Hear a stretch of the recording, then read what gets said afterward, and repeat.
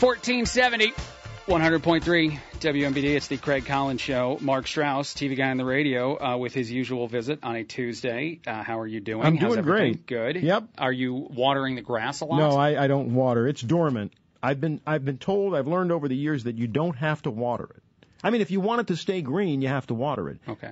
But if you don't water it, it changes colors a little bit, but then it comes. What happens? Yeah, it'll eventually come back. All right. And if it doesn't come back fully this season, it'll come back next year. Okay. It'll be fine. So no watering. Well, with the price of water going up, I know. I just stopped watering a couple of years ago. I have all the. You can water if you want. Yeah. I have all the things, and I don't set it up very often. I don't run the sprinkler. Yeah. But all right.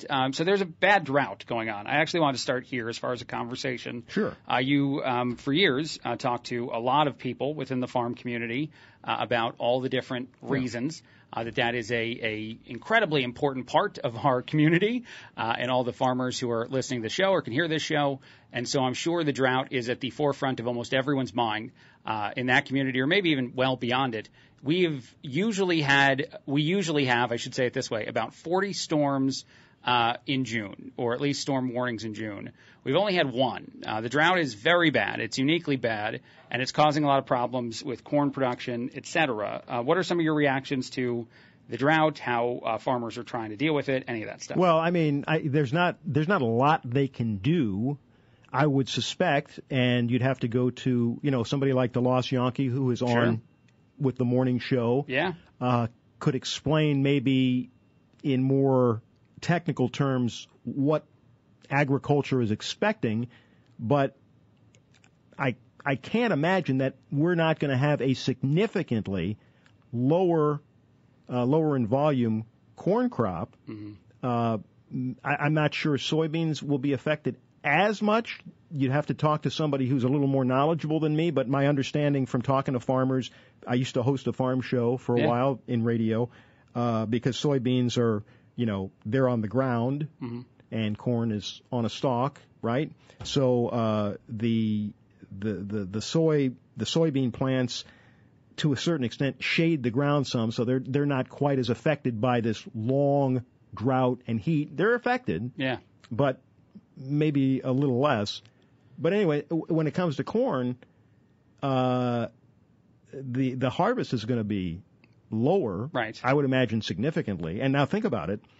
Corn goes to feed livestock, so the price of that's going to go up, which means the price of meat and milk is going to go up because the ranchers and the dairy farmers are going to be paying more, right? To feed their animals. Yeah, there's a lot of there's a lot of branches, a lot of tentacles. There's a pretty sizable amount of corn that's grown for the production of ethanol, so that'll drive up fuel costs, right? Fun. That sounds like a perfect time for that. And then if fuel costs go up, that means the price of every other commodity and product goes up because they all have to be transported from the people who provide it to the people who sell it to you in the store. Yeah, what's so interesting is how, and I know this might be silly to say. This is just corn driving up the price of every single thing. I know this might be silly to say for anyone, any of the farmers that are listening to the show, but how much that industry just fuels everything else that's going on in the world, and how eventually it does become at the forefront of your mind when you walk into the grocery store and things are more expensive. It's the most important industry, and then comes energy. Yeah. Right? Yeah, no, absolutely. So again, we're going through a uniquely bad drought, which is having a lot of negative impacts. Do you think it gets to a point where there's any sort of aid provided by the government? Well, there already is. I mean, farmers buy crop insurance every year for this very reason, for crop damage, storm damage, years where there's drought. Right? So our tax dollars go to subsidize agriculture. Sure. It's probably one of the few things that the government can really justify confiscating our earnings for? Because we have to eat. It needs, yeah. Well, I was just thinking, I know that Trump was well known as being someone who seemed to put farmers first, or put farmers in the very upper echelon of important people in our society. And that is not something that the Democrats are known quite a bit for. And actually, the drought conversation, I'm sure you've heard this, moves into the world of climate change for some in the world of politics, and it seems almost beneficial to not put assistance in certain places if you're trying to push. And I think Biden just announced $600 million more in spending or something the other day toward climate change, which experts have also said has nothing to do with this drought. For anyone that thinks that it is connected, there's some sort of storm pattern just north of us that's causing a uniquely bad problem as far as a lack of storms here. But anyway, it just seems so interesting to me because it seems like it'll be another focal point, or it could be another focal point in the election or just in general political circles as we continue to see things get worse, with both sides having very different desires. The left would almost desire for more drought. The right, of course, or conservatives would like to help farmers and get through this, at least in my opinion. They use everything, every event, to convince you that things are happening because of the climate. Yeah, things are broken. Yeah. Let me ask you this, shifting gears a little bit. I don't know that this is an historically bad drought. It's a bad drought. Yeah. But I don't think it yet measures with historically. Yeah. I don't know. I guess some of what I've read, and this is all guessing in the world of our weather, is that it doesn't look like it's going to change any time in the near future because of some of the weather patterns. Yeah. So maybe it will get, unfortunately, closer and closer to being more historically significant. I want to shift gears for just a second.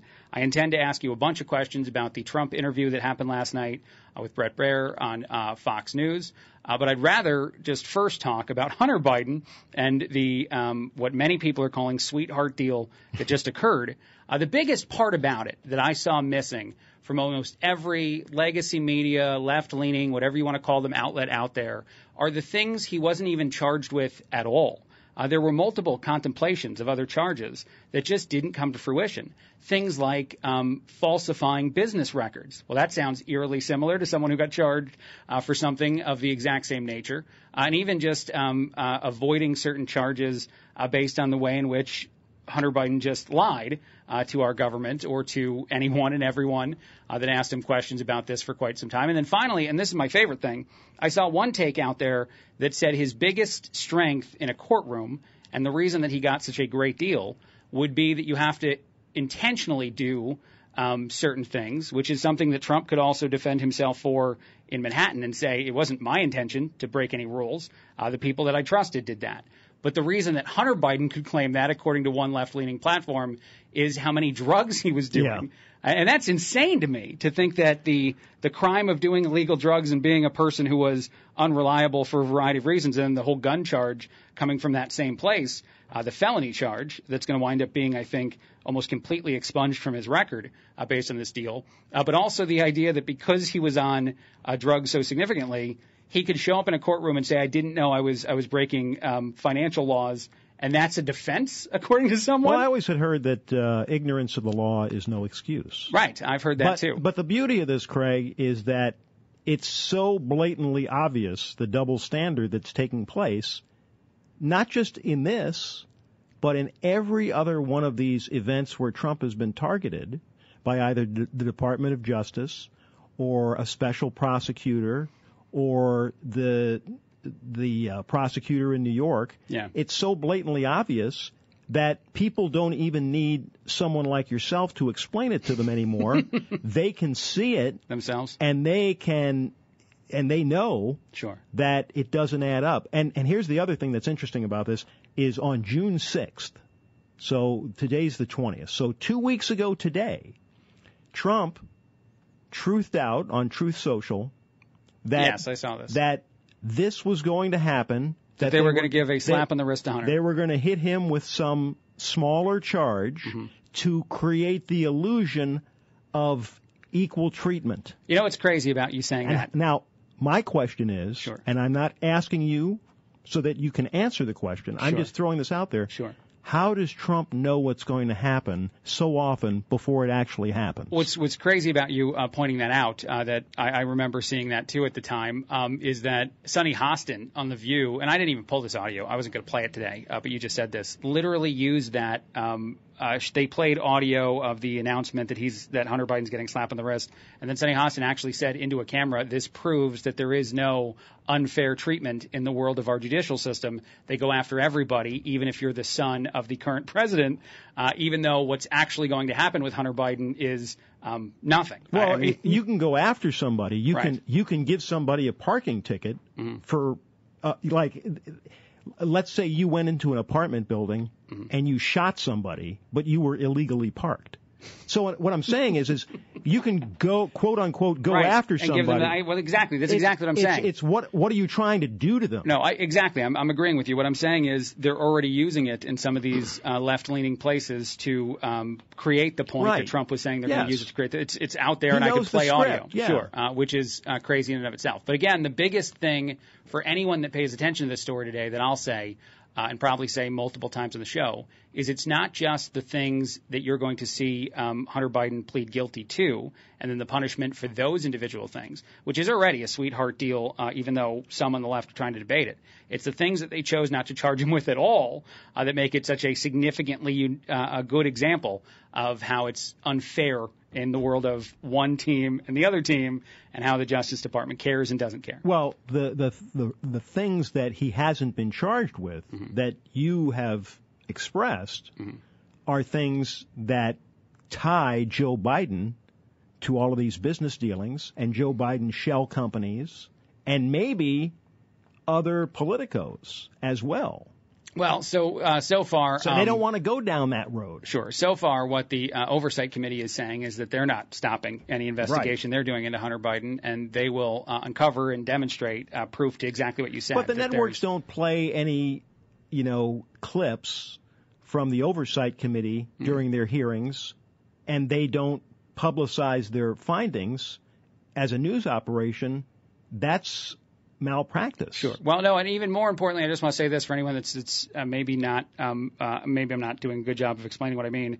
Trump is charged with 37 counts of committing federal crimes, which means you literally, if the assumption is correct, tried every single possible thing you could get him in trouble for. And then Hunter Biden was only charged with a couple of the things that they could have easily done. And just look, there are left-leaning publications that a few months ago said 4, 5, 6 counts was what was being contemplated, and you get down to just 2 or 3. And they're the least serious And they're the charges, least, right, exactly, yes, exactly. And then those are even still being punished at a lesser degree than they could be punished at. But that is what is being used as an argument by the left to say that this isn't a sweetheart deal, that anyone that's a first-time offender would get these kind of things anyway. It's partially because of what they chose to charge him for and what they chose to ignore. All right, we're going to take a break. After the break, we have a couple just quicker things that I teased a little earlier in the show, like 1 in 5 Americans doesn't know how to check their credit report, or Gen Z doesn't really care about live sports. And then we are going to play some of the audio in the next half hour of Trump sitting down with Bret Baier. And actually, I'll say this, Mark, and I'm assuming you're going to agree with this. The thing that I like most about the fact that occurred the other night, even after the courts warned Trump not to say things, that was a big story out yesterday. The judges said you can't discuss this stuff with anybody, is love Trump or hate Trump. The man is willing to pop in front of a television and talk about stuff that everyone around him is telling him he shouldn't talk about. And as the American people, we should be happy about that. We should like the fact that someone is not looking into a camera, speaking into a microphone and saying, I can't discuss this. It's ongoing investigation, whatever Karine Jean-Pierre says all the time about, I don't know anything, go talk to that department about this. The man himself took hard questions from Bret Baier of Fox News about what's going on and answered them. People criticize the answers or people love the answers. That part is irrelevant. This is one of the only politicians that I know of that does this, that sits down and goes, go ahead, ask me stuff. He went on CNN a few months ago and did the town hall. Yes, he did. And answered all the questions. And I think, and this is obvious, I don't really have to tell people this, it's the only way he's going to get the word out outside of Truth Social or a platform that's friendly to him, So he does that even if he's going into hostile territory. But think about that. I know. I understand what you're saying. Just think about this again, everyone listening. He was told by the courts, his own lawyers, by pretty much everyone, that silence is a valuable tool right now. And he disregarded all of that. For better or for worse is what I'm sure people will decide. And there's certainly going to be some takes about it. But he at least was willing to show up and give answers to Bret Baier in an interview just after it happened on Fox before they aired the conversation. Said I was surprised at how many questions he answered because they thought that there'd be some that he would, and he didn't have like his lawyers sitting behind him or anything. Trump showed up and answered questions. Hate him or like him, you cannot dislike the fact that the man is willing to have a conversation with someone in media who definitely challenged him. Well, if you're an innocent man and you have the truth on your side, there's nothing to be afraid of. 1470, 100.3 WMBD. It's the Craig Collins Show. Mark Strauss, TV guy on the radio here, hanging out. I'm just going to do this quickly. We might get into this topic more after the news as well. But this submersible, very small vessel that's now been lost at sea while going on a Titanic tour. I saw some descriptions about it. It's the size of a minivan. And it has like 5 or 6 people in it. It's been missing since about a few hours after it first went into bubble, the water. isn't it? Yeah, it's basically like a little bubble. And they only have about 40 hours left of breathable air as a search is ongoing to find this submersible vessel. And honestly, the assumption that they're not already gone is one we're just making. But they lost contact with this thing just a couple hours, as I said, after it first started to head toward the Titanic. You have any quick reactions to this story, to how much it's sort of exploded in the last 24 hours? Well, I apologize if I sound ignorant here, but is the military involved, and don't they have the capability to get that deep into the ocean and see things and do things with technology? The Coast Guard is searching for the 22-foot, 23,000-pound vessel is what it says in a lot of the different places covering this. 96 hours is the total amount of time it can be submerged, and so it's been down there for already about half that time. And it's becoming a more significant talking point, I think, in the world of news because it sounds more and more like it's unlikely that they'll locate this vehicle or that the people on board are actually even still alive. But yeah, no, the Coast Guard is around the clock trying to find it. I guess some of the technology on it too, or the technology in general is not as good as you'd think it'd be. We have very limited communication capability with it and very limited understanding of where exactly it could be. Since it's lost. That doesn't make sense to me because we can communicate with a vehicle on Mars that we've sent there that took X number of years to get there. Yes. Yeah, it seems. But we can't communicate with this vessel that's several miles underwater. It's certainly shocking to a lot of people like you and me that don't understand. I heard Mark Lee Van Camp and Robbins describe it as basically like an Xbox controller. That's the amount of information or capability we have, and that seems completely wrong. Yeah, I don't believe that. Fair enough. I don't believe that. Fair enough. All right, we got to take a break. As I said, we're going to come up with a lot of things. Would you get into that if it was just something of that nature? The people who are on it are supposed to be worth a lot of money because it costs a lot of money to go on the trip in the first place. So I don't know if you were doing something. Isn't the head of some company? Yeah, I think so. Yeah. But if you were doing something that's that rare of an experience, maybe I would get on it, even if they made me sign something that said it's not the safest thing. I don't know. It's the same question. Would I fire myself up to the moon when one day we get sold the opportunity to get in a rocket and fly the moon? I don't have a good answer for you, Mark, but it's an interesting story to say the least. After the break, we will talk about Bret Baier and Trump and the sit-down last night. 1470, 100.3 WMBD. It's the Craig Collins Show. Mark Strauss, TV guy on the radio, hanging out with me as he usually does on Tuesday at this time. Lots of stuff to talk about, but let's get to it. Bret Baier sat down with the former president, Donald Trump, the leading candidate on the Republican side of the aisle for the Republican nomination, and that those polls, it seems like the distance is growing between Trump and everybody else. And so, wildly valuable conversation. That surprises you, doesn't it? At times it does. Not necessarily because of people certainly at least conservatives feeling invigorated or feeling a need to support Trump at a time when he seems to be unfairly getting prosecuted. That's not terribly shocking to me. That's been since 2016. Right. I know. It almost plays into the hands of Trump that he's still being gone after. It's almost continuous. Sure. It's almost as if it's right. The thing I will say is I think DeSantis has fumbled. I think while Trump has benefited from some things, I think there have been more missteps. Not that there's very much public discussion about DeSantis right now than I expected from DeSantis early on. I think maybe even just waiting so long to get into the race might have been a mistake for him. I can't tell you that I see anyone else on the Republican side of the aisle right now as an actual threat to Trump. I think Bret Baier even said that, actually, not in the audio I'm going to play, but in an interview he did with The Five, where he said Trump did take a lot of time talking about DeSantis and not really talking about any other Republican candidates. And they asked him, why do you think that is? Is he threatened by DeSantis? And Bret Baier said, from my gauge with Trump, no. He just knows that DeSantis is the closest to him, and so he's talking about him the most. But, even that closeness. But, yes, I will say that I am surprised. I like DeSantis a lot. I've said it on the show before.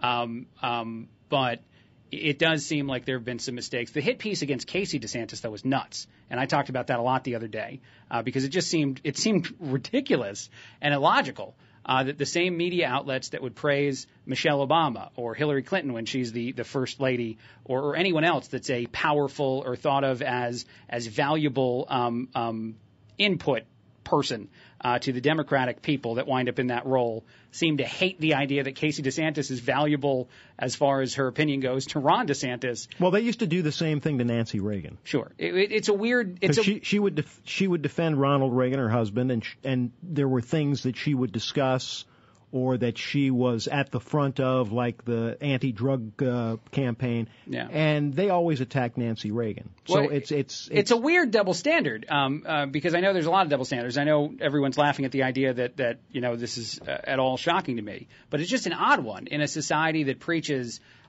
respect for women and Me Too movement and all the things that happened. To have a hit piece against Casey DeSantis, and what sounded like what they were describing is just a really respectful, good marriage, where Casey's opinion matters a lot to Ron, and he wants to hang out with her and be around her and his family a lot. Those were somehow negatives because she's too secretive and they don't know what she's actually. They don't know what strings she's playing. It's just odd. Anyway. I'll move on. And even my mom, I know, texted me yesterday and said even the praise for Jill Biden is significant. And yet I don't really know at times what that benefit is, if anything, that's going on in the world of that relationship and how our president makes decisions. She helps him figure out how to get off the stage. I knew you were going there. Yes, she does do that. All right, let's do this. Okay. I love this first. This is not the viral thing from the Bret Baier Trump conversation. It's not something you'll probably hear a whole lot of places, actually, but I definitely wanted to play it here.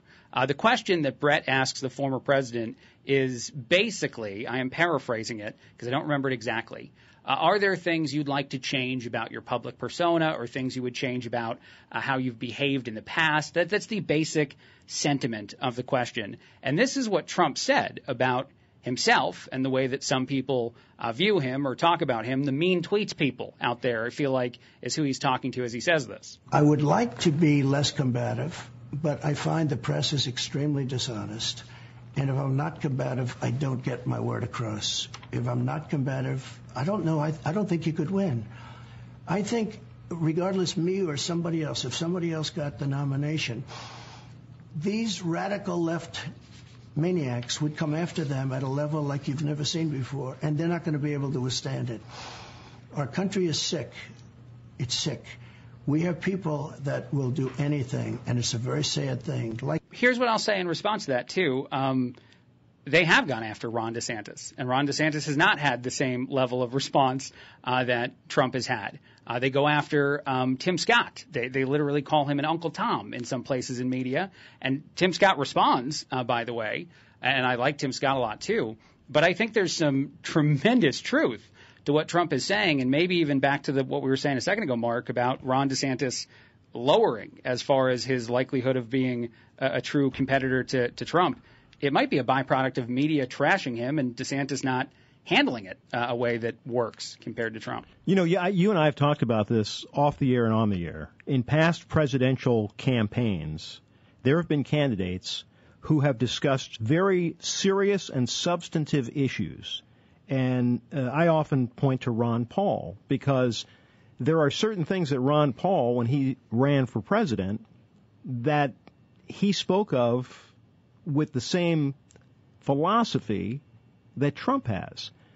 But when he would appear at a debate or do a news interview, he would say what he said, and very few follow-up questions, if any. In fact, at the last time he ran for president, they gave him the least time during the debate of any of the candidates that were up there, and he complained about it. But my point is that Ron Paul comes across as a very intelligent and knowledgeable, well-spoken guy. But there's nothing, he doesn't make you pay attention to him. And the media, I think by design, wasn't interested in those subjects. They felt they were boring. They weren't controversial. Things like whether or not we should be on the gold standard, things like the military-industrial complex and all the wars. And there's about 3 or 4 topics where Ron Paul is right in line with Donald Trump. Sure. And I'm just using Ron Paul as one example. If you don't make people pay attention with the neon lights and the siren going, sure, and you're not the one that the media wants to highlight, sure, you're not going to connect with people. So that's how you go over the media's head. I totally understand what you're saying. Reagan had a different way of doing it. Sure. Right? Well, I know you are a much better student of Reagan than I am, but you've had enough exposure to Reagan to understand anything I've watched from Reagan, it does feel almost similar to Trump in one sense, that it's more a guy saying something than, say, the way a politician said things. There are things about the way that Reagan spoke, even when Reagan spoke to the press directly and looked at them, that the press would laugh, as Reagan seemed to be somewhat making fun of them to their faces. I was just going to say, he could insult you and make you laugh. Right, yeah. The people in the press room would be like, this guy, as he's saying that they're not really trustworthy to their faces, which is sort of amazing to me, because Trump doesn't benefit from that. One of the most, and the quickest anecdote, one of the most, I think, famous and humorous retorts while Reagan was president is that I think it was during his first term, and he was getting his tax reform enacted and things like that, but it was going to take some time before, and the Democrats were in charge of the Congress and the budget, so the deficit was the budget deficit was going up. Yeah. And of course it was his goal to bring it down, and I don't think that ever happened because he didn't have all chambers of Congress to go up. But anyway, Sam Donaldson stands up and asks him something to the effect, and you can find this and play it on your show sometime, something along the lines of, well, Mr. President, do you blame yourself at all for the deficit and the financial problems that are going on right now? And his response was, without blinking an eye, Sam, I do blame myself because I used to be a Democrat.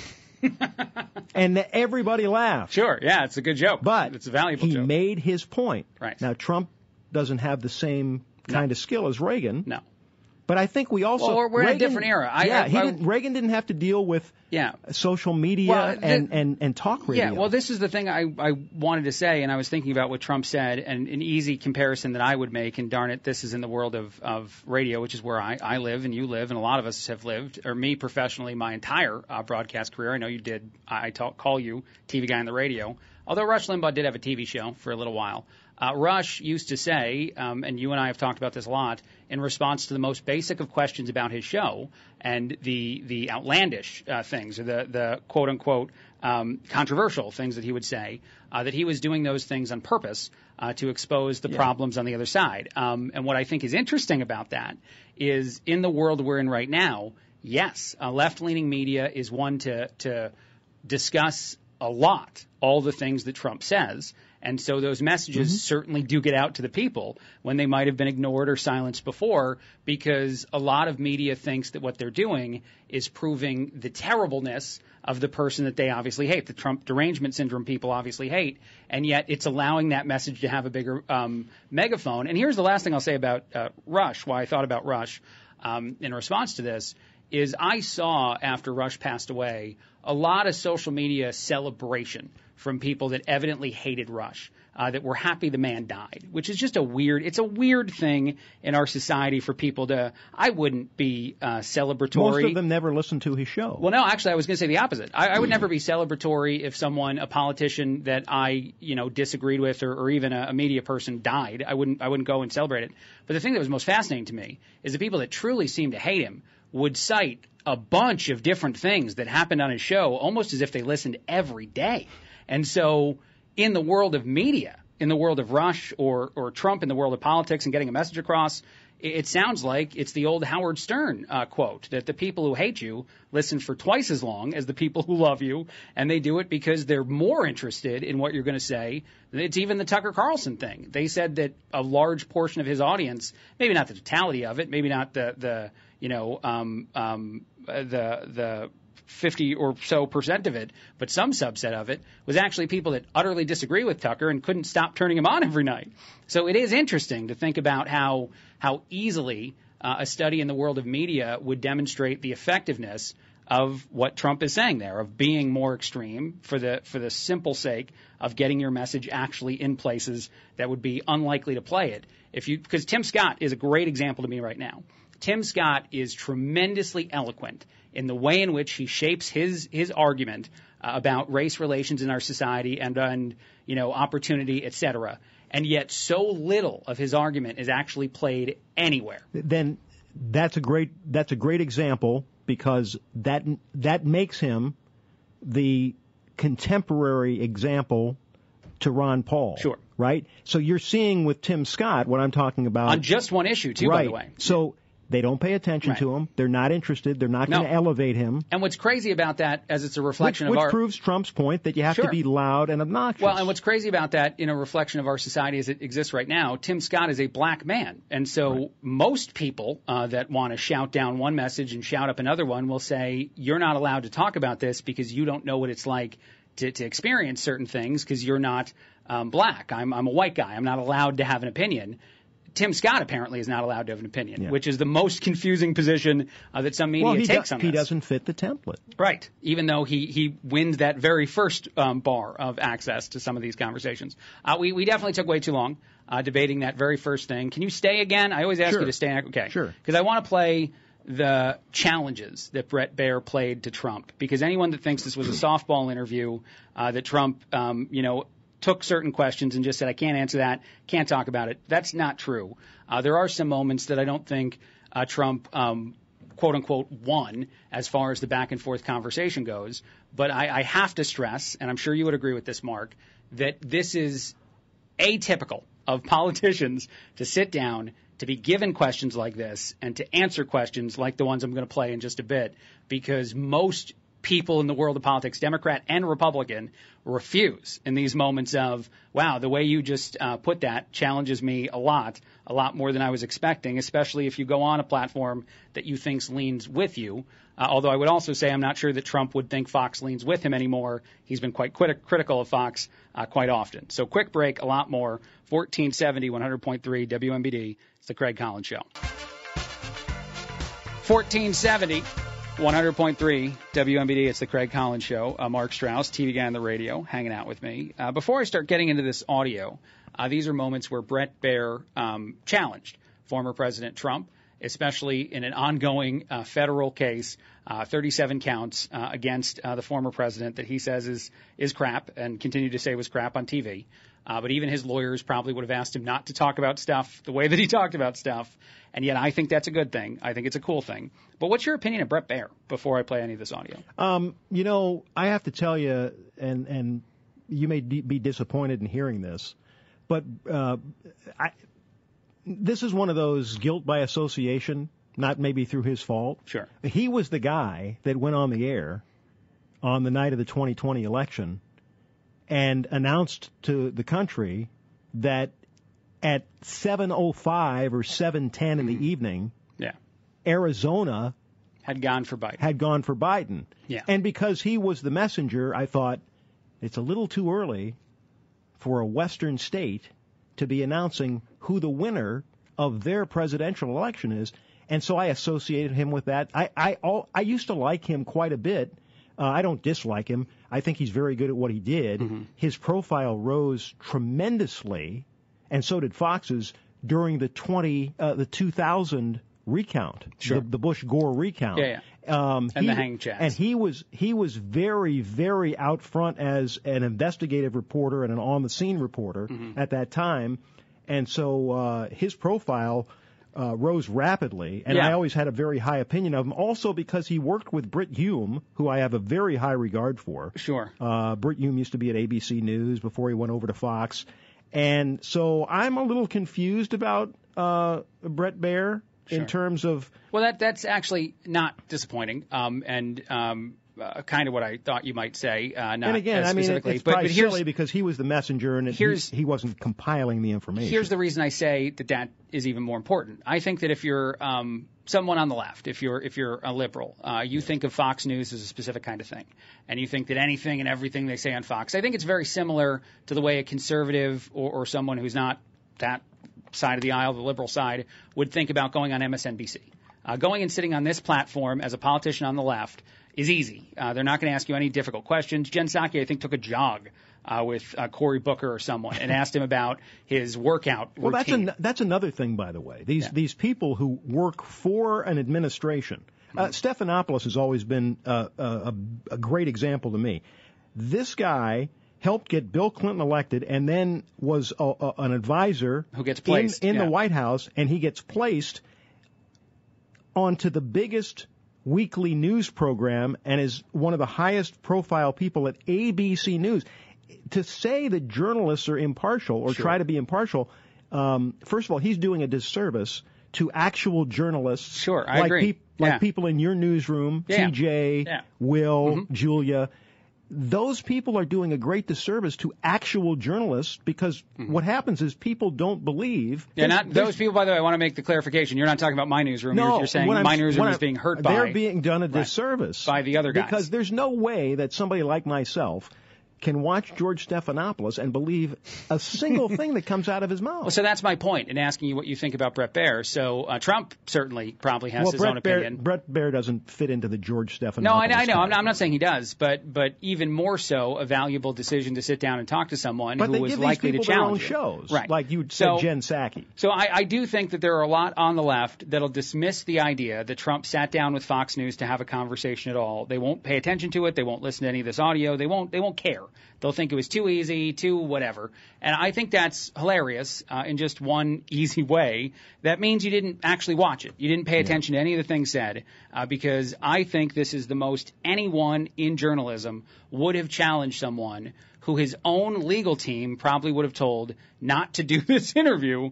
Even after earlier in the day on Monday yesterday, the court said do not tell people about the things going on in this court case. Trump did it anyway. Bret Baier did it anyway. And Bret Baier seemed shocked at the answers Trump gave to questions. But this was one of the bigger viral moments, one of the left media loving it kind of moments of this, if they paid attention at all, again, as I said, where Bret went through all of the different cabinet officials that Trump appointed during his first term as president and talked about the relationship today, and a lot of them not good. Here we go. 16, you said that. I'm going to surround myself with only the best and most serious people. Well, I did do that. This and we time, had tremendous. Look, we had the best economy we've ever had. The world has ever seen. Your Vice President, Mike Pence, is running against you. Yeah. Your Ambassador to the United Nations, Nikki Haley, she's running against you. Your former Secretary of State, Mike Pompeo, said he's not supporting you. You mentioned National Security Advisor John Bolton. He's not supporting you either. You mentioned Attorney General Bill Barr, says you shouldn't be president again, calls you the consummate narcissist and troubled man. You recently called Barr a gutless pig. Your second defense secretary is not supporting you, called you irresponsible. This week, you and your White House called your White House Chief of Staff, John Kelly, weak and ineffective and born with a very small brain. You called your acting White House Chief of Staff, Mick Mulvaney, a born loser. You called your first Secretary of State, Rex Tillerson, dumb as a rock, and your first Defense Secretary, James Mattis, the world's most overrated general. You called your White House Press Secretary, Kayleigh Canadian, milquetoast, and multiple times you've referred to your Transportation Secretary, Elaine Chao, as Mitch McConnell's China-loving wife. So, why? I'll stop. I'll let Trump give his answer to the question. But if anyone anywhere who's listening to this show thought that Fox News and Bret Baier went light on Trump, that is proof that they did not. Here is how Trump responded to that question, that list, a minute-long list of people that Trump appointed places that currently are in no way, shape, or form supporters of his. Why did you hire all of them in the first place? Because I hired 10 to 1 that were fantastic. We had a great economy. We had phenomenal people in charge of the economy. We had phenomenal people in the military. I'm not a fan of Milley, and I'm not a fan of certain of the television people. But I knocked out ISIS. I defeated ISIS. They said, Mattis, it would take 3 years, and I don't think we can do it. I did it in a period of like 4 weeks. There's a lot of people who praise you for your policies. I just said that. That's true. Well, I mean, you just went through a list. But don't forget, for every one you say, I had 10 that love us. And one thing happens. Here, that's pretty much the end of the clip there. What do you say in response to that? The back and forth conversation with Trump, where Bret Baier goes through a significant list of people that all of which would be no fan of Trump now. Well, Trump was the president, so he knows how many people. It's not just one person running a department. Sure. There are departments there that Bret Baier doesn't mention. He doesn't mention the Energy Department. He doesn't mention the Department of Education. Nope. He doesn't mention the Department of Agriculture. He doesn't Nope. mention a lot of things. So, you know. Well, and that's what Trump said. He goes 10 to 1. Yeah, sure. Yeah, 10 to 1, there are people that like me. All right, you know, I like to use list. real life. Sure. All of us who've been doing whatever we've been doing, and I'm talking about people at home and whatever business. Sure. Most people, if you were sitting across from somebody like that, who had the background to say, well, you didn't get along with this person at your former employment, or you didn't get along with this person when you went to school, or you and this teacher when you were in college. Right. So you can put a list together about anybody. Sure. The difference is Trump hired them. I think that's what Bret Baier is getting at, you know, is that you say that you're going to build the best team, and you put these people in these positions as the person at the top that's people that I disagree with at jobs that I've worked at are usually not people I hire. You know, I remember when Bill Clinton was the president, there were people going through his administration in certain areas like a revolving door. Sure, yeah. And the media didn't scrutinize that. They just reported that this person's leaving and this person is taking their place. And we don't know the circumstances. Same thing could be said probably about any administration. No, I agree with you. But again, I'm not trying to defend Trump here. No. We don't know any of the background. The real demonstration here is that this interview was far from easy. Let's play the other thing, another thing that definitely went viral, where Bret Baier is actually reading from the indictment at one point. This is the thing that Dershowitz, that several people have said is the most damaging, potentially charge against Trump. And if you don't know what the charge is, and you should probably figure it out during the audio, but I'll tell you as well, there is an accusation that Trump was sitting in Bedminster with a few people, including a reporter of some kind, holding a document and admitting that it was not declassified, that he could have declassified it but didn't. And people have said that that document is something specific to a conflict in Iran. However, I don't know that Trump actually says that that's what the document specifically is about.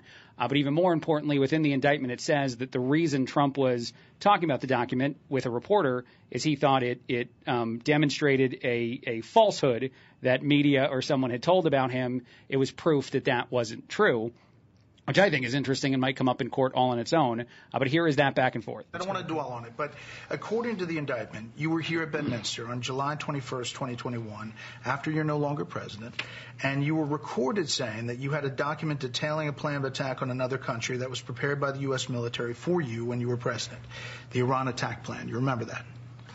Ready? You were recorded. It wasn't a document. Okay. I had lots of paper. I had copies of newspaper articles. I had copies of magazines. I know. This is specifically a quote. You're quoted on the recording saying the document was secret, adding that you could have declassified it while you were president, but, quote, now I can't. You know this is still secret, highly confidential. And the indictment cites the recording and the testimony from people in the room saying you showed it to people there that day. So you say on this on tape it says just the opposite, that you can't declassify it. So why have it? When I said that I couldn't declassify it now, that's because I wasn't president. I never made any bones about that. When I'm not president, I can't declassify. And that's what you said. You didn't declassify it. I said no. I said I couldn't. But that wasn't a document, Brett. There was no document. That was a massive amount of papers and everything else talking about Iran and other things. And it may have been held up or may not, but that was not a document. Here's what's interesting to me about that. I'm sure a lot of people will hear that answer and think, oh, man, that's so evasive, what Trump is saying there. At some point in an actual courtroom, I hope it comes out what, as best as we can be told what it is, the document he's holding is, because he is referencing right there, and he goes on to say even further that it was not just an attack plan on Iran like media is talking about it being. It is, in fact, something else. And so even the wording that is public in the indictment seems to demonstrate that there's a likelihood of truth to that, because Trump was not specific about a certain conflict, not specific about exactly what the thing he's holding is, and he does say that it exonerated him in some way from a media narrative. So I think that's a tremendously interesting back and forth. But the number one question anyone with their salt would have asked Trump if you got to sit down with him today, and the number one question that his own attorneys would say, don't answer this. And there it is, right there, back and forth, for people to judge however they want, to think whatever they want from it. What's your reaction to that? Was Trump saying, and maybe you don't have the answer to this, and I don't think you do have the answer to this.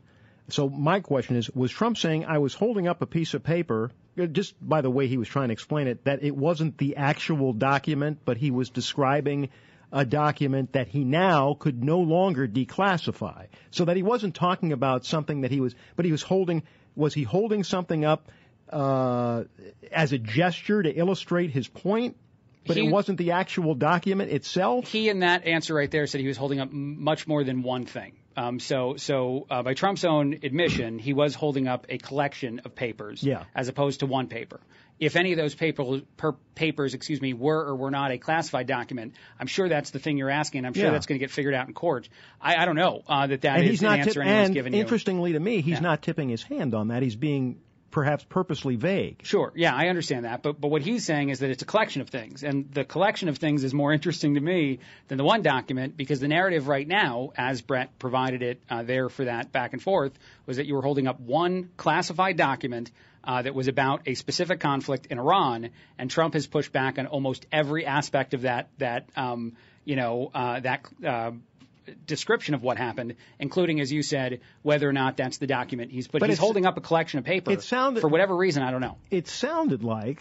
Sure, I understand what you're saying, is that maybe he was just using it as an example and they had nothing to do with. He was saying that it wasn't the actual document. I mean, if you read the indictment, which I've done, he says this when he's holding up whatever he's holding up. This document, those are the words that might be on a tape that I haven't heard yet, that might be played in court. So whether or not that's something that is or isn't provable, I don't know. But it is interesting because he's referring to this as he's supposed to be holding up, but he says a collection of things.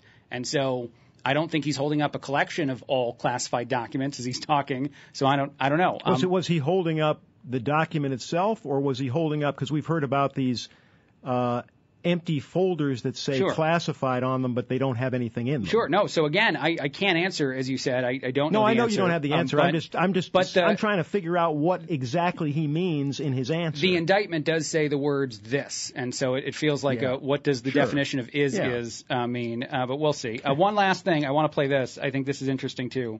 This is probably the least talked about in some places, controversial back and forth between Trump and Bret Baier.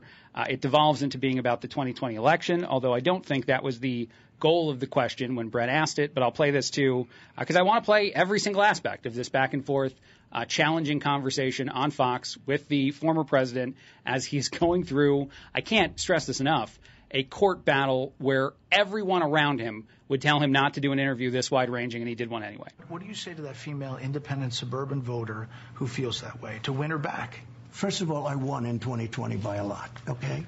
Let's get that straight. I won in 2020. You know that this, and if you look at all of the tapes, if you look at everything that you want to look at, you take a look at Truth to Vote, where they have people stuffing the ballot boxes on tapes, or Mr. President, let's go to recent. Well, wait a minute. Let's go to recent.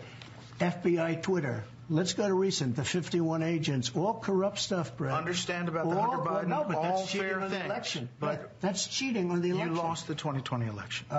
Brett.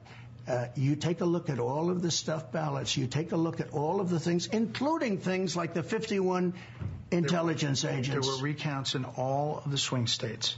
There was not significant widespread. We're trying to get recounts, real recounts, not just numbers of votes widespread cast. corruption. There was not a sense of that. There were lawsuits, more than 50 of them, by your lawyers, some in front of judges that you appointed. Look at Wisconsin. That came out with Wisconsin no evidence. So it keeps going back and forth for a little bit, and eventually Trump says one of the things we actually need to do in these recounts is check the validity of a ballot, not the existence of a ballot, which is a point that comes back and forth. But anyway, that's about 1 minute and 3 seconds of a back and forth debate as to whether or not the 2020 election was stolen with Fox News, who, again, I think if you're on a certain side of the political aisle, the left, you would have written this entire conversation off as a softball interview, and it was anything other than softball. Well, what somebody might say who opposes Trump and who doesn't like Fox is that they gave him a platform to say all of these things and reiterate points that they disagree with in order to get them out in the public. I mean, you can take whatever perspective you come from and apply it to this interview the way you want to apply it. Sure, but the thing that I think is most interesting, at least in the way in which I'm trying to set up the argument I'm making here, is that if you just dismissed the idea that Trump sat down with Fox because you thought to yourself, of course, it's like sitting down with MSNBC if you're a Democrat, that's not what occurred. And many, many people, whether he hurt or helped himself in his own legal fight against the government, would say that they are surprised that Trump did. And then again, and this is what I said from the start, these are the kind of politicians we want. We want people who are willing to answer questions, discuss things, and then we need to pay attention to the answers they provide and decide whether or not we believe them. That gives us the ability to make informed decisions about who we vote for. Right. Most politicians don't want you to have informed decisions. No. Trump allowed you to have as informed on his positions as you could possibly have at the worst possible time for him legally. He still did this. He's not afraid to tell you what he thinks, and he doesn't sugarcoat it. No, he even said he's not afraid to go to jail. And remember, he went on CNN with Caitlin Collins for that town hall, which they cut short by several minutes. Yes, so he's not afraid to go into hostile territory. And my favorite thing you just said about that is, and they cut it off by several minutes. They had timed for, I think, like 12, 15 additional minutes, and they even gave themselves more space. Wasn't where you it supposed to go 90 minutes? Well, it could have gone like 45 or 40, yes. So typically it goes 60, and then the other 30 is the breakdown after the fact. But you give yourself 90 because you can go the whole 90, and they went under 60. My favorite thing about that, just real quick, I'm late, I got to take a break, is that people were saying that all the audience members that wanted to challenge Trump didn't get an opportunity to ask questions because the event took too long and it ended early. And that is not even close to what is likely to be the case because CNN ended it. They weren't waiting for people in the wings that wanted to say negative things to Trump that didn't get their opportunity to ask questions into the microphone. All the questions seemed to be very favorable and people that seemed to support Trump. I don't think they were comfortable with the audience. No, I don't think so either. Which, for the most part, supported Trump. Was right. Yeah. Right, which is what I thought was Trump. Hilarious, that the narrative then emerged that people weren't given the chance to ask their challenging questions and they wanted to ask them because CNN was the one that ended it, not Trump, not anyone else. Quick break, we got to go. A lot more. 1470, 100.3 WMBD. It's the Craig Collins Show. 1470, 100.3 WMBD. It's the Craig Collins Show. Thank you again for Mark Strauss, TV guy on the radio, hanging out with us. After 5 o'clock for the Top 5 at 5, I will be playing some of that audio again of former President Trump sitting down with Bret Baier of Fox News for what I thought was a very thorough, wide-ranging, and at times challenging conversation that the former president agreed to at a time when most of his legal experts would have told him not to. And I'll just keep saying it on the air. And I don't care if when I play it, it's not actually my intention to have you think a certain thing of Trump and the answers he gave. I'm not trying to tell you how Trump is innocent or guilty. What I'm telling you is that as a society, as a voting, public, we want politicians that give answers. They might be lies, they might be the truth, but give answers to questions, not hide within the, that's already a court thing that's an ongoing investigation, so I can't comment to that or comment with this department. You want people that actually say the things they think. It helps you be informed about the politicians themselves. Trump is a unique animal in his willingness to do that and to, go up against the press as opposed to hide from the press, which is what our current president does very, very often. The other thing that's a big deal in some circles and then utterly dismissed in other circles, which is sort of amusing, and it's true of a lot of things, I guess, in our society now. The right says something's important and the left says it's not important and no one should pay attention and it doesn't matter and they're crazy. And then the left says something and the right will have the same response to some things the left says. They're crazy, they're shouting, and their shouting doesn't matter. Don't listen. There is nothing there. But I do think that this is fascinating. So Hunter Biden got a sweetheart deal, according to conservatives. According to Democrats, I think CNN, I think MSNBC, I think The View, Hunter Biden got the hardest of slaps in the faces that you could possibly get for having an illegal firearm, something you should not have. It's a felony charge, and he'll wind up getting that completely removed from his record by participating in a program. If, I should say this too, if the deal is actually respected by the judge. The judge in that case could decide to actually hold Hunter more responsible for the counts against him. He will plead guilty to counts of not doing his taxes right, taxes that according to left-leaning media he's already paid back, so no harm, no foul. I wonder if that were true, if it were Trump that were trying to say something to the effect of, hey, those things that we got wrong in the world of the Manhattan case and my business things, my business records, if I just go ahead and give money back, can we be no harm, no foul like Hunter? The answer is probably no with the Manhattan case there. And even so, proving that it was Trump who had anything to do with that, also going to be very interesting, I think, for them. But the thing that's most significant about the Hunter Biden case to me is the counts that were not even charged against Hunter Biden, including, business types of mistakes that Hunter made that he was not even, again, challenged with. To only have 2 or 3 counts against you after years-long investigation where you did things like buy a gun you shouldn't have bought because you're someone who was addicted to cocaine and other drugs, and you lied on a document saying you didn't do drugs. And I'm sure everybody that's not the son of a president gets away scot-free when they do that, just like the son of a president will get away with it, again, if that deal holds up. But it's those things that he's not charged with in the first place. When you see Trump charged with 37 counts or however many ridiculous counts it is in Manhattan, and you think as you read through those indictments that it's the same thing over and over and over again, just slightly different moment. It's almost as if they wait for the second hand or the minute hand on the clock to change, and they charge him with the same thing all over again. And if Hunter only charged with a few things, in and of itself, may prove some sort of disproportionate version of the judicial system, attacking some and being nice to others. But here's what Speaker McCarthy said on the totality of this, of course calling it a sweetheart deal. Again, something that the right is saying a lot of and the left is saying, how dare you, sir?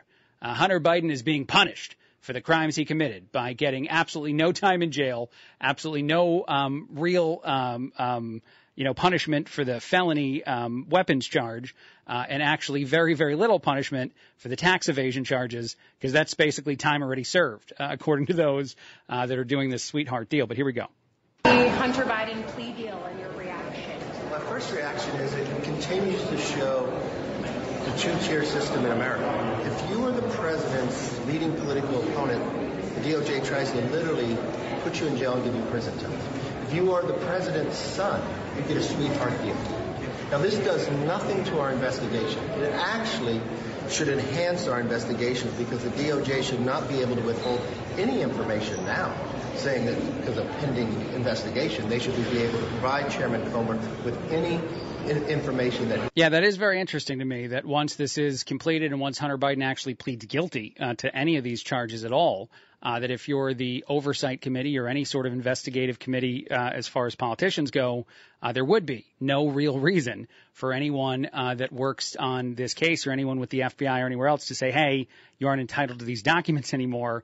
This has already been figured out in court. And by the way, a lot of people are saying that this is over now. Hunter can move on with his life, including his lawyers who popped up on, oh, yeah, surprising, MSNBC to talk about it. Here's one of the things Hunter's lawyers said and one of the questions that MSNBC thought was relevant to ask them. Do you have an idea of what the conditions are going to be? Is he going to be on probation? It's up to the court. My expectation, at least with regard to after that proceeding, is he'll be released without conditions. But, you know, what the ultimate disposition of the case is going to be up to the judge. Yeah, I don't know. I'm hoping that he's released without any sort of any kind of punishment whatsoever, any sort of requirements. He'll just get to live his life and do whatever he wants to do, and not paying taxes and getting money from weird places and having a gun you shouldn't have. All those things are totally fine. All those things are okay. Here's one more of what the lawyer said on the MSNBC interview. The prosecutors are not asking for jail time. Are you concerned that the judge here might freelance? I love the way that's asked, by the way. Are you concerned that the judge here might freelance? The only way you could make that sound any more ridiculous, are you concerned the judge is going to go insane and try to actually charge Hunter Biden with any sort of, or provide Hunter Biden with any sort of punishment for the crimes he's pleading guilty to? I think, look, there are documents that haven't been publicly released yet. I think people have reported what the prosecutors are asking for. I think you have to wait till the court proceeding happens to know. But, I think the judge is going to do what's fair. And I think what's fair is, my client gets on with his life. What is fair, sir, is that my client gets to make this mistake, this one-time mistake that he's never made before, and get forgiven for his mistake and move on. And that is the only thing that makes any sense whatsoever. I can't imagine that that's not something that Trump's legal team is asking for, too, in any scenario where they think he's been proven guilty of. And I know they're not the same thing. I know what Hunter Biden is accused of is not the same as keeping classified documents. I just think it's interesting that these two things are playing out at the same time, that you have Trump being gone, especially in New York, in Manhattan, more so than the federal charges against Trump. The federal charges against Trump, the more valuable whataboutism talks about other politicians like Hillary Clinton, like even Mike Pence, like our current president, which people might get annoyed by and say those are totally different things. That's fine. The more valuable world in the Hunter Biden versus Trump as far as the unfairness in our judicial system really comes into play with what Trump is accused of doing as far as not putting the right information into his accounting software for his company when he gave a hush money payment or allegedly gave a hush money payment to someone, or his lawyer just decided to do that on his own, Michael Cohen, that case. And then what Hunter Biden did, tax evasion, lying about certain income on his company that he didn't actually get in trouble for whatsoever, not even charged with. They're very similar financial crimes. And so it's interesting that you actually have a literal whataboutism playing out for both of the judicial challenges to the former president as he is the leading candidate on the Republican side of the aisle to become the nominee. And so he is the true competitor right now to current President Biden, which is all stuff you already know. I want to play one other thing, and I talked about this a lot yesterday, and this is a very different topic. This is about China. This is about Antony Blinken, the Secretary of State, who went over and visited and got as I keep describing it, and I saw reporting on this, although maybe some people think it's not true, and that's fine. It is what it is. A last-minute meeting with Xi Jinping, that the president in China did not want to meet with him, but eventually decided to meet with Antony Blinken and then scolded him, and that's even CNN's words, not mine, on how the tone of that meeting went. But this was interesting. This is after he is done with those conversations, and Nightly News asks him simplistically about the spy balloon something that is a valuable talking point as far as just how provocative China has got in not caring about making us mad, not caring about invading our airspace, not caring about spying on us blatantly, all of those things, essentially acting as though they don't give a crap about our relationship with them whatsoever. And then when you go there and you're the Secretary of State, they tell you, you guys better care about us more and treat us better. America's been the problem all along here, and just ignore anything that's on their side. And this is what Blinken said in response to all of it. The Chinese spy balloon flying over our country is all water under the bridge. So with Beijing, the balloon incident is over. It's water under the bridge? We did what we needed to do to protect our interests. We said what we needed to say and made clear what we needed to make clear in terms of this not happening again. And so as long as it doesn't, that chapter should be closed. That chapter is closed. We basically forgive you as long as you don't do anything similar to what you do again, that you do all over the world, not just in the United States. You know what this reminds me of, what this feels most reminiscent of, is when the Biden administration, specifically the vice president, says no one else better cross our border illegally. The border is closed. Go home. And then we keep seeing people cross the border illegally that don't care at all about the words you just said. China doesn't care at all about the words they say to us or the words we say to them. Their actions will always speak volumes compared to their words. And I absolutely believe, and you can write this down, 6/20/23, 4:50 p.m. Or 4:49 p.m., that China will do something just like the spy balloon again in the somewhat near future, and then tell us that it's not a thing and we don't need to care about it, because it's how they operate. It's how they operate well beyond their relationship with us. It's their relationship with everyone. Their government doesn't seem to care about much of anything, and the best demonstration of that, and I feel like a broken record for saying it, and maybe people don't care anymore, is how they handled not just the United States and our lack of demand for certain information, but the World Health Organization and literally every country in the world as far as giving transparency to any sort of relevant scientific data they have about COVID. They still have refused to provide that to anyone. So that country and its leaders are unlikely to do anything valuable in the world of, hey, stop flying spy balloons. Okay, you got us. You caught us. We'll stop. We're done with that entirely. I highly, highly doubt that's the way this will go. Quick break, a lot more. 1470, 100.3 WMBD. 1470, 100.3 WMBD. It's the Craig Collins Show. Top 5 at 5 coming up in about 10 minutes or so, 12 minutes. That's the top 5 stories of the day, according to me. Right now is other stuff that I want to talk about.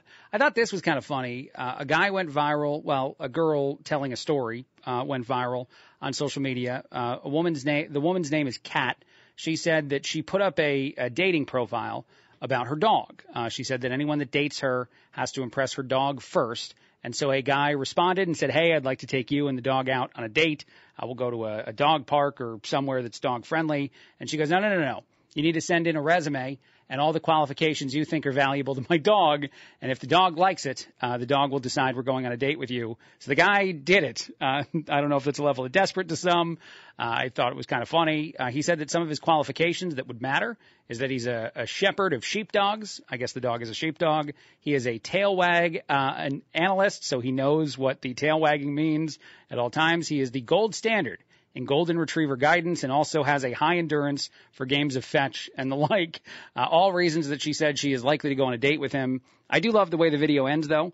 At some point, she says the last thing she's now doing is a deep dive of his social media accounts, including his professional one at LinkedIn, to make sure that he's the right guy for her to go on a date with. I haven't been on a date in a long time. My wife and I have been married for more than 10 years. We met at a time when dating apps were popular, but not like the only way people dated, or dating websites. And so I don't understand all the struggle that is this whole situation for these two people involved. But I think she's doing a disservice to herself in the first date by knowing a whole bunch about him going in, because then you just pretend. Then the most interesting stuff in getting to know someone is still boring because you already know it all and you have to pretend you don't. So I think that's wrong. I think he did what you asked him to do in the world of giving you a resume specific to your dog, and that it's date time. But that's a story that went viral out there in the world. Another one, this woman went to one of my favorite places on social media or on the internet. Reddit's Am I the Bleep or Am I the Jerk is what I describe it as. She said she just gave birth to their first child 5 months ago, and she's on maternity leave. And she said her husband is being disrespectful, saying things like you get to stay at home all day and lounge around when she's at home with the brand new 5-month-old baby all the time. And people have thoughts on what she said. She said the one thing that the husband does when he gets home from work, and she admitted that her husband works very hard for their family to support them, but he also cooks all the food. That she's a terrible cook, so he does all the cooking, and then he relaxes, takes a nap, falls asleep on the couch, all that kind of stuff. And she said, I don't feel like I'm not doing any work because I'm with the baby all the time. I'm the one putting the baby to sleep. I'm the one that gets up if the baby cries in the middle of the night. I'm the one raising our brand new child more than the husband is. But because he does the cooking and he works the job, he is not understanding the level of sacrifice she's making. And people, as I said, had feelings. A lot of people accuse the husband of, quote, gaslighting the wife. I'll say this. I've never raised a kid. We don't have any kids, so I can't totally fathom, although I definitely have a lot of friends that have gone through it.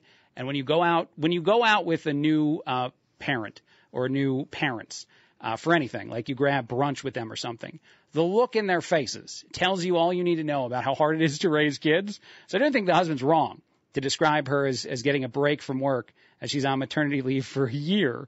But I also do think it's interesting the way that so many bashed the husband on social media as he's choosing to not do the maternity leave thing that people talk about now and just going and working and providing for the family. So I feel like it's a little bit of all involved are stressed, and the fight is probably in places it doesn't need to be. And the woman, of course, did the right thing. I'm being sarcastic when I say this, and turned to social media for answers to who's good and who's bad in her relationship. Didn't talk it out with the husband, or at least if she did talk it out a little bit, decided to go ahead and point to the answers of complete strangers to win the argument. She said it's the worst fight they've ever been in their relationship. I would just say this, though. If my wife and I had a kid and then my wife wound up staying home all the time with the kid, I would never think or never say anything to the effect of that job isn't incredibly hard.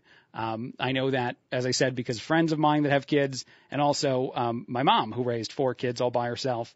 Definitely not an easy gig, day in and day out. So I think the husband has made mistakes that he probably needs to apologize for. All right, quick break.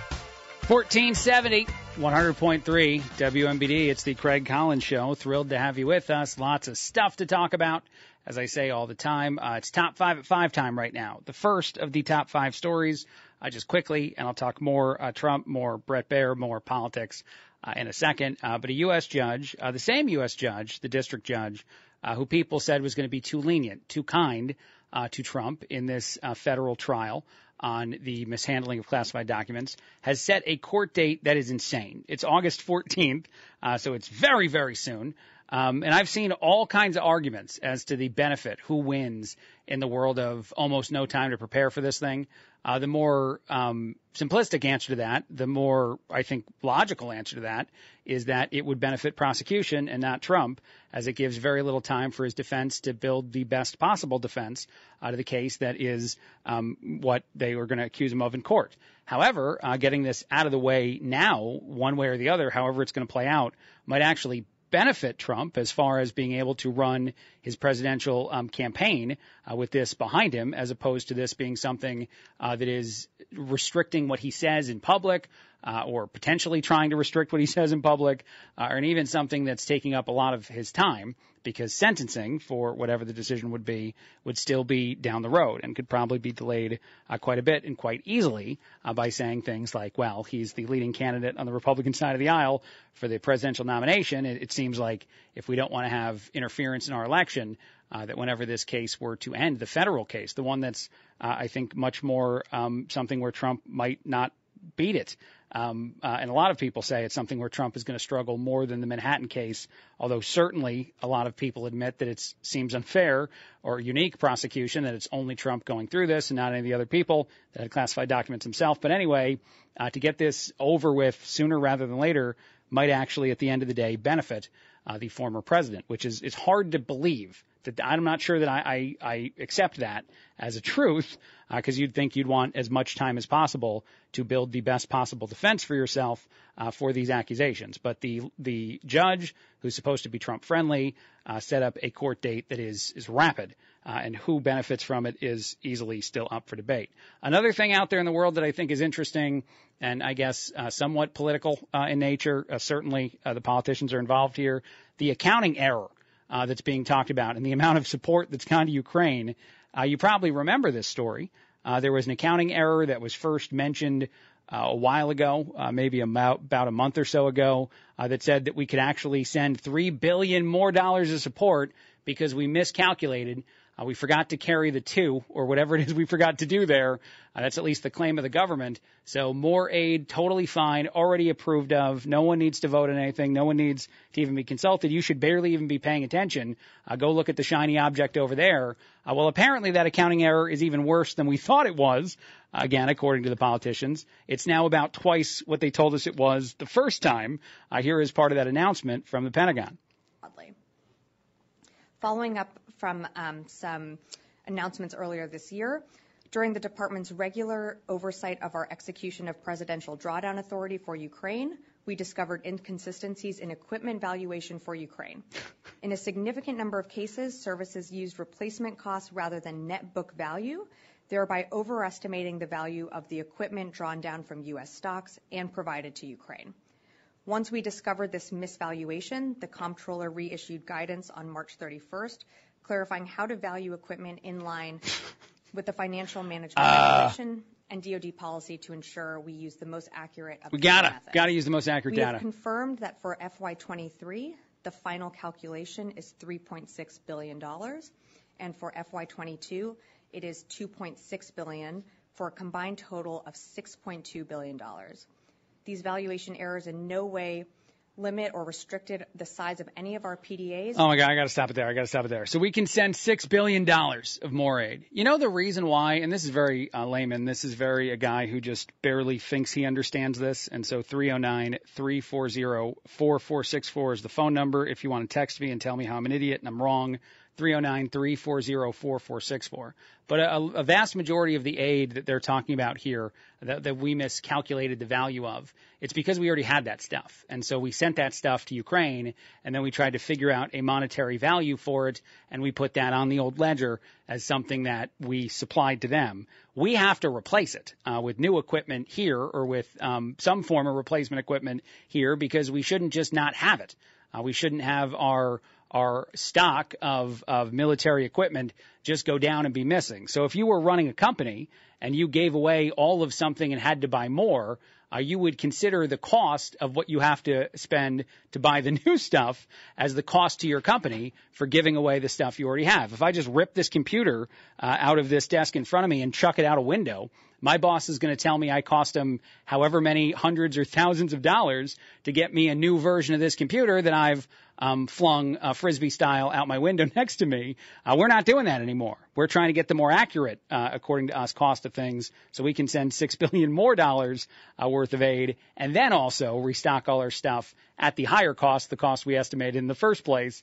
At least that's how I understand the statement she's making. This seems bad for us. It seems great for Ukraine and the amount of additional support they'll get, and us claiming that it's just not new support. It's what we owed them already. But this seems like a uniquely bad, purposeful situation for us and the inevitable cost of giving more money to that conflict and then also still trying to replenish all of the things that we don't have anymore, which is going to come at a different cost unless we find it all on the aftermarket from somewhere. Who knows? Maybe buying it back from Ukraine. I have no idea how this is going to work. But I just love the fact that that's the pitch and then the assumption you're not supposed to be able to figure out. That is certainly a top story today. Hunter Biden, of course, a top story. I'm going to play John Karl of ABC. I like this. It's a very simple, very quick, very easy point that he makes, and you might even say it's unfairly edited. But it's the totality of what he said on this, at least I think in what will matter to a lot of people because of how simple and matter-of-fact it is and how very, very little of this is being talked about on the left. in reaction to the Hunter Biden sweetheart deal. He insisted. He said, as recently as last month, my son did nothing wrong. Well, now his own Justice Department has entered into a plea agreement where his son has pled guilty to 2 crimes. And has been charged with a third crime, a felony. So clearly his son did something wrong. I love that version of Trump said that my son did nothing wrong. Or not Trump, sorry, excuse me. Biden, wow, that was a mistake. Biden said my son did nothing wrong, our current president. And apparently, according to John Carl, that's so easy. I want to play it again. Apparently, he did do stuff wrong. Shocking. How did any of us not figure that out?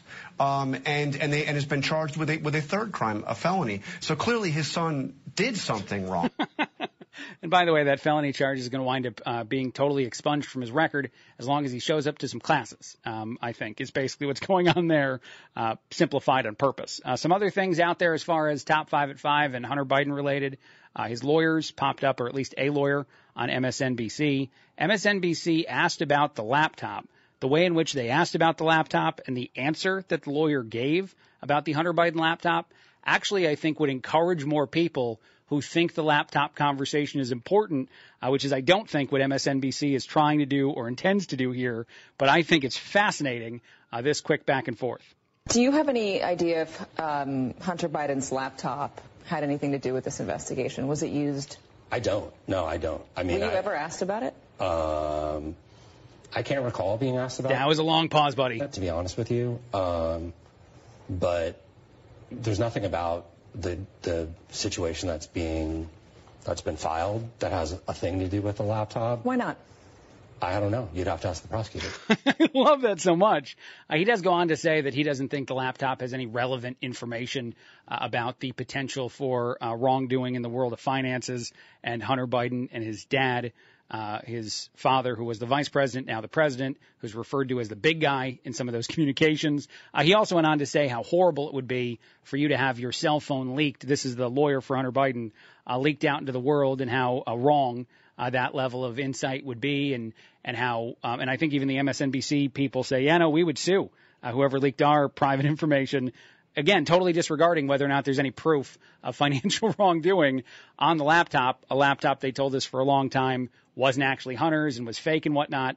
But just think about this. There is a laptop out in the world that got reported on years ago and debated, and people said it's not important, it doesn't matter, it's a crazy fringe, far-right conservative conspiracy thing, and then it became all right, it's definitely real thing, but you invaded his privacy and that was wrong. Hunter sued himself in court. He actually already did that to try to go after those who exposed his private information and shouldn't have, admitting the laptop was real. That was one of the many moments where it was admitted by this administration, or by this family, by Hunter specifically.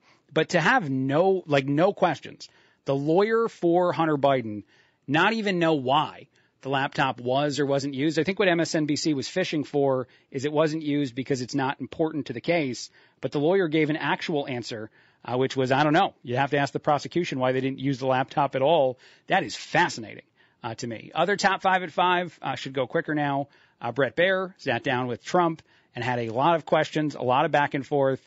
And if you dismissed the idea that Fox News sat down with Trump, you haven't been paying attention. Fox News has been critical of Trump. Trump has been critical of Fox News. This isn't a softball, easy, simple back and forth the way maybe you'd assume, say, MSNBC would sit down with Nancy Pelosi or anyone on the Democratic side of the aisle. And I can prove that via several moments of audio. But this is a moment that went viral because it was Trump actually bashing Fox on Fox and sort of referencing the firing of Tucker Carlson. Continuation. More independent voters watch Fox News than any other TV source. A lot less than used to watch it. They do watch. Those voters. A lot less than used to watch it. They do watch it, sir. They do watch it. They watch it more than you think they do. But here's the real moment that mattered. This is the thing that I think was the biggest challenge. And out of all the questions Trump was asked, yes, he talked about the 2020 election. Yes, he talked about the indictment and specific documents, specific accusations on the indictment that are going to wind up being very relevant when we actually do get that day in court to understand what the truth of the accusation is and what the defense of that accusation is. But this moment was a moment where Brett Baier tried to demonstrate how many people Trump worked with when in office in 2016 no longer support him. And it was I will admit this, easily, it was the moment where I think Trump struggled the most to give a valuable answer back. And so, again, not necessarily saying you have to agree with Brett Baier and Fox, or you have to agree with Trump and the things he says, which I'll play some of them. It just demonstrates how willing both sides were, Trump to sit down and have a conversation. His own lawyers would probably tell him not to have at this point. And most politicians in the system we have today would gleefully refuse to sit down and have with media, and the media organization that got a chance to sit down and talk to Trump. All of those individuals, the two in front of the camera and everybody behind, decided that this was something that was important to you, the voter. And so they gave us the thing we almost never get, actual answers to tough questions. And so that's why I said again, and I'll keep saying it, that anyone who dismissed this interview because of the organization that did it, you're just not paying attention, because you should be paying attention. Here we go. In 2016, you said that. I'm going to surround myself with only the best and most serious people. Well, I did do that. This and we time, had tremendous. Look, we had the best economy we've ever had. The world has ever seen. Your Vice President, Mike Pence, is running against you. Yeah. Your Ambassador to the United Nations, Nikki Haley, she's running against you. Your former Secretary of State, Mike Pompeo, said he's not supporting you. You mentioned National Security Advisor John Bolton.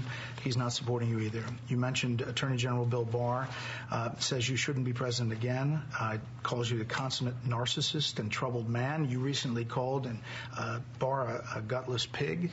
Your second defense secretary is not supporting you, called you irresponsible. This week, you and your White House called your White House Chief of Staff, John Kelly, weak and ineffective and born with a very small brain. You called your acting White House Chief of Staff, Mick Mulvaney, a born loser. You called your first Secretary of State, Rex Tillerson, dumb as a rock, and your first Defense Secretary, James Mattis, the world's most overrated general. You called your White House Press Secretary, Kayleigh Canadian, milquetoast, and multiple times you've referred to your Transportation Secretary, Elaine Chao, as Mitch McConnell's China-loving wife. So, why did you hire all of them in the first place? Because I got to say, that is about as combative and as difficult as a question. I'm going to play the answer. Don't worry. I'm not going to cut off Trump here. Combative as a question as you could humanly ask someone that also has nothing to do with what's in the news. The news is all about the indictment. The news is all about defending yourself against the accusations that you kept classified documents and shouldn't have kept them.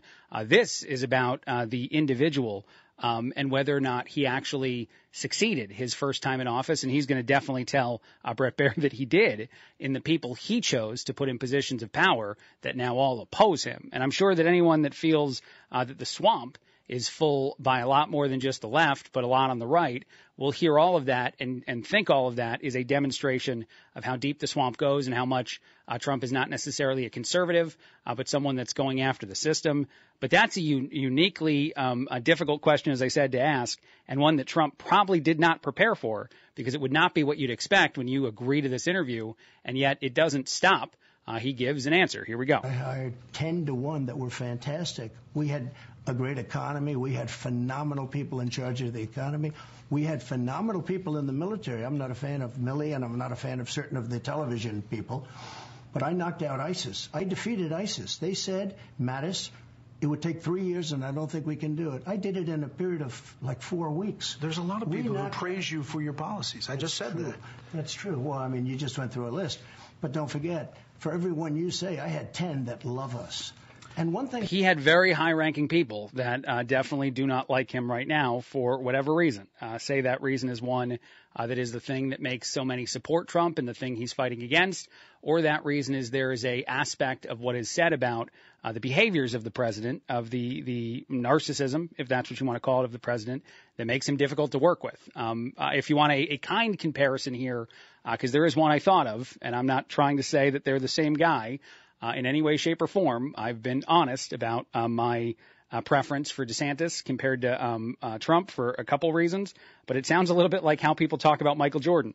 All the people who played basketball with MJ did not wind up being fans or friends with MJ. Scottie Pippen, one of his most vocal critics now, which is heartbreaking to me as a kid of the 90s, to watch Scottie Pippen say the stuff he says about MJ and to have Michael Jordan's kid be dating Scottie Pippen's wife. That relationship is just broken, or ex-wife.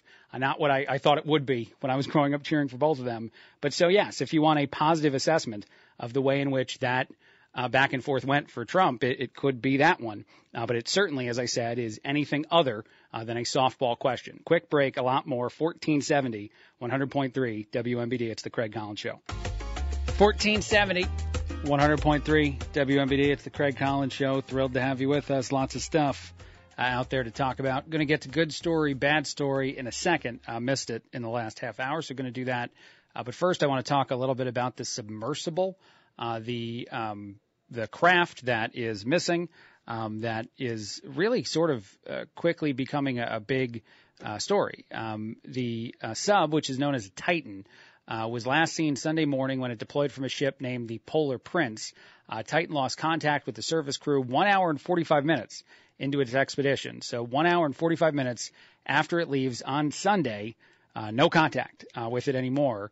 You now have the Coast Guard here in the United States. You have the Royal Canadian Air Force. You have other organizations searching for this vessel, this sub or submersible is what they keep calling it, because it's a little tiny craft. It just has 5 people on it, including the CEO of the company, I believe is thought to be on it, the company behind the actual trips to go look at the wreckage from the Titanic.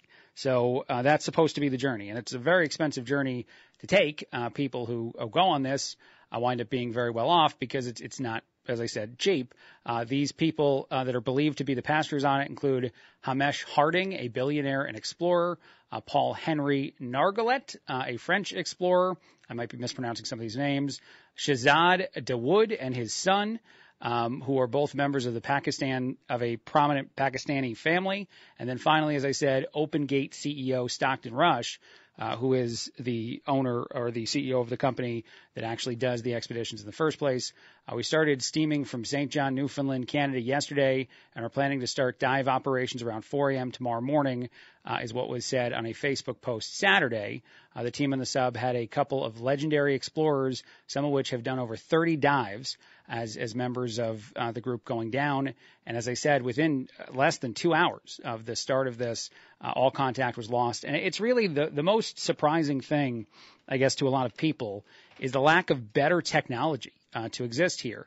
There isn't a really valuable communication system that we have to replace the thing that went down. So whether or not they're still doing their journey, and they definitely should have come back by now, and they have only about 40 hours left of breathable oxygen as far as a backup system within the mini sub would provide to people in the off chance that they're stuck somewhere, but obviously not. Like worst case scenario, something has already been lost. But it's just such an interesting story because, again, in a day and age in which there's so much advancement in the world of technology, it is so difficult for us to find a sub that was going directly toward the sink site for the Titanic, the crash site for the Titanic. So we know a lot of information, and actually it was one of the more shocking or hard to believe things.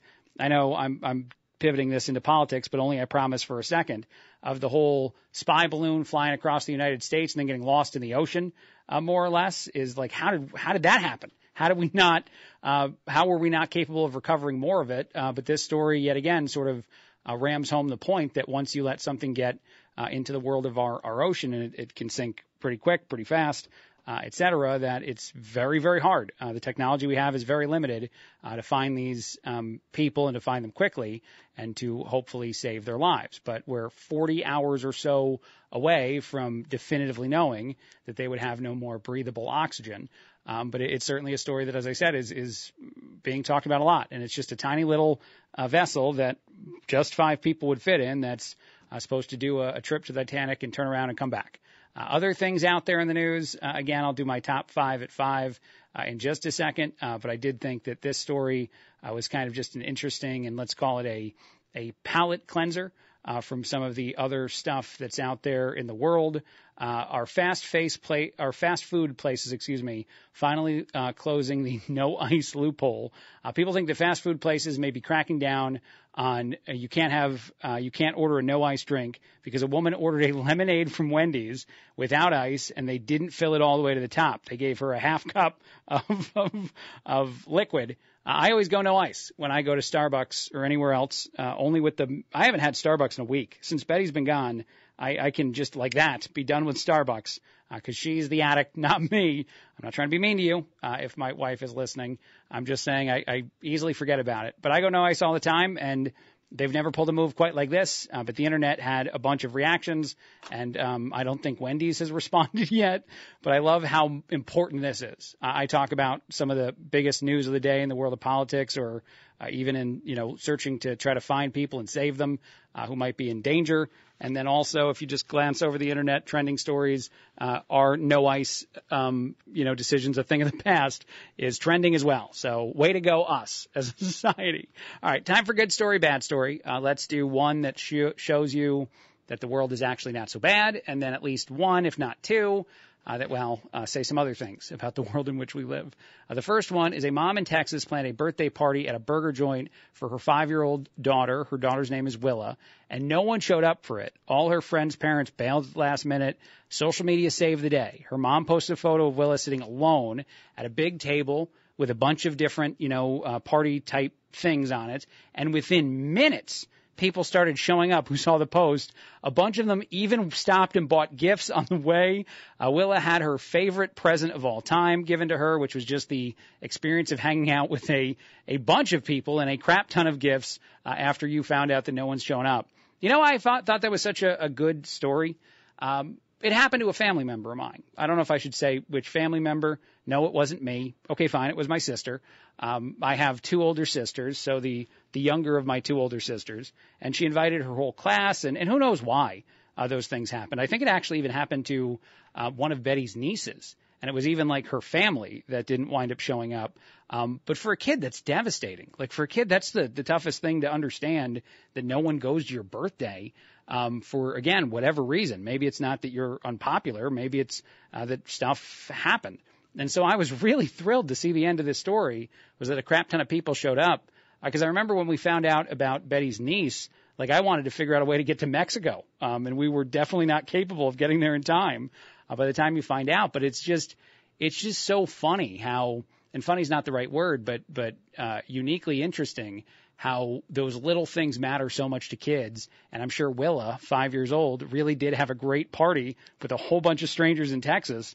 And it shows how much people understand, that we can treat kids like kids, and that this child would have had a great time because of the kindness of strangers. So I just love that story so much. All right, 2 bad stories out there.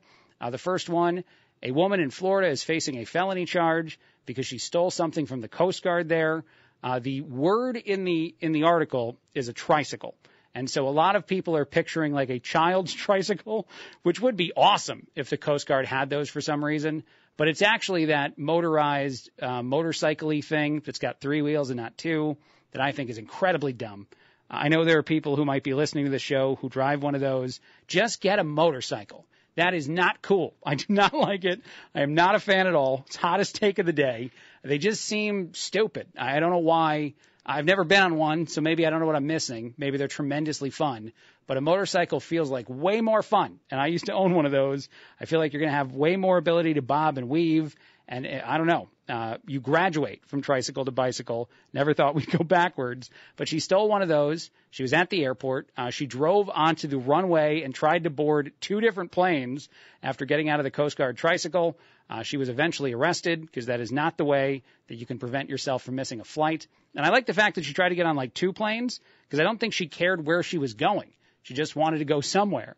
An Allegiant Air flight that didn't let her on, and then actually a Coast Guard plane at one point that was like, wow, you stole our tricycle, and now you're also trying to board our plane. This isn't going to work out for you. That is one bad story. I'll do one more, and I'll just do this one quickly. And I just like this one. I don't even know if it truly counts as a bad story, but there's a story out there in the New York Post about how scientists are strapping smartphone-like sensors to sharks in the east, off the East Coast to try to track them, to understand them better, and to apparently keep beachgoers safe in the Cape Cod area. So you can get like an app on your phone that tracks whether or not there's any sharks in your area as long as they've been microchipped, as long as they've been smartphone censored. God forbid there's a shark that pops up in the area that's not on the app and you're totally confident, and then all of a sudden a scary shark situation plays out.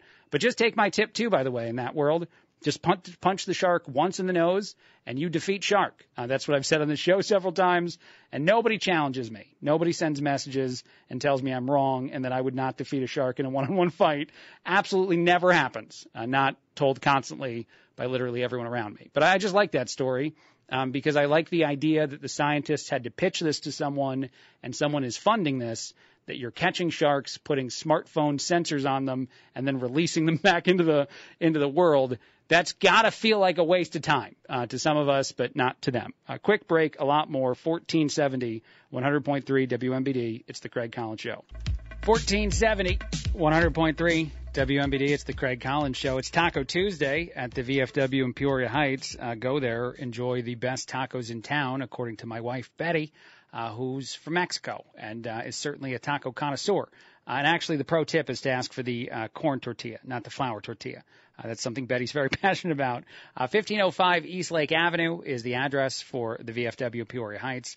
Their phone number is 309-682-9875, 309-682-9875. You've heard from the quartermaster, Eric Thurman, a bunch on this show, becoming a friend of the show and bringing in a lot of other cool people that the VFW works with because they do a lot of giving back to the community. And I've said on the air, like, you should go just donate money to them.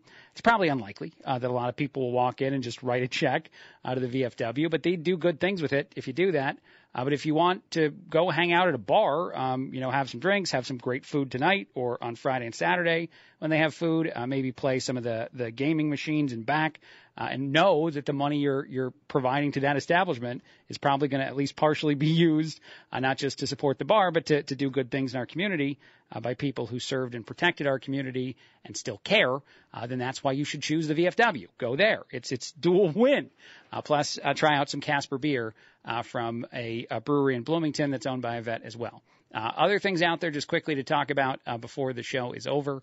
I thought this was interesting. An artificial intelligence study that was specific to, I think, Danish politicians. This is very, very niche. Danish politicians in 2017, Nature-owned journal Scientific Reports published this, and they published it a few months ago, but I guess it's just making the rounds now. AI said that conservative women are hotter and they look happier than liberal, than Democratic politicians. Again, Danish politicians from 2017. This caused a lot of uproar on social media, but the AI looked at like 3,200 different images of people and said that conservatives seem to have a happier expression about 80% of the time in their faces, with neutral just about 19% of the time. And then also they thought the look of the politician on the right was better, prettier. I think the word they chose was attractive. I went with hotter to begin with. But really interesting study, by the way, because I don't think we would do that here in the United States. I feel like some people would get in trouble for even going down the road of asking such questions. But they did it there. Don't shoot the messenger. Not my fault. This is what they found out. This is not me. Other things that I thought were interesting out there, I thought this was sort of a dumb thing that's all over social media and on TikTok specifically. People are discussing whether or not you've ever had, I can't believe I'm saying this, I'm going to give myself a second. If you've ever in your life had a ghost poop. I'm a juvenile. I'm a child. A ghost poop is when you go to the restroom and you know you went to the restroom, but due to whether or not the thing just goes into the toilet a certain way or even the cleaning up after isn't what you expect it to be, there's no evidence that you went to the bathroom, so they're calling that ghost poop. And people are discussing the times that they have them, and even medical experts and a gut health expert are describing a registered dietitian by the name of Julie Balsamo is describing the reasons why this might happen based on the things you're eating, the size of said movement, et cetera. But I love this. 7.3 million people viewed videos this week on social media about if healthy people are the people who have more ghost poops than others. A question I never thought I'd ask and have no real good answer to on the air, but something that happened anyway, which sounds like a lot of fun. A content creator on social media also tried to give advice to relationship men and women in marriages that have, quote unquote, lost their spark. The content creator said that attraction is something that can fade over time, and that I love this part of the story. The content creator had studied human relationships, not professionally. She's not someone, she's just a viral, influencer, but she looked into it on her own. She read some stuff, and she now calls herself a personal trainer for love, and she thinks that attraction happens when the energy is able to flow freely from one person to the other. We call it chemistry. So she said the best way to get a spark back in your relationship is to find out a way to get the energy flowing once again. Whether or not she meant something that, actually would be happening or some way to do something that I don't understand at all. I'm not really sure which one it was, but she said that miscommunication or, quote, mud is the biggest problem. That's the thing that muds up the energy flow that causes you to not have the attraction the way you want it. So get rid of mud in your relationship is what this social media influencer, who now considers herself a personal trainer for love, has said. I love that I just described all that to you. Starrell is her name, if you want to look her up on social media. One last thing, and this is just quickly with about a minute or so left. A billboard has gone viral and caused a lot of people to wonder if the billboard needed to be put up at all. But there's a billboard somewhere in the United States, I can't remember exactly where, that says that there's a unique threat that we all need to be worried about. And so the big giant text of the billboard says, gonorrhea alert in large capital letters. And then it warns of a superbug, a super infection, that it says is spreading I guess this billboard appears in up to 16 states, 36 different cities. And it actually even has a picture of different world disasters that it says the drug-resistant alert is all specific and about. And people are wondering again if this is something you needed to see in giant bold letters while driving somewhere on the highway. I don't think we have any close by us here, but let us know if you've seen one because, yeah, it's definitely attention-grabbing. I'll give it that.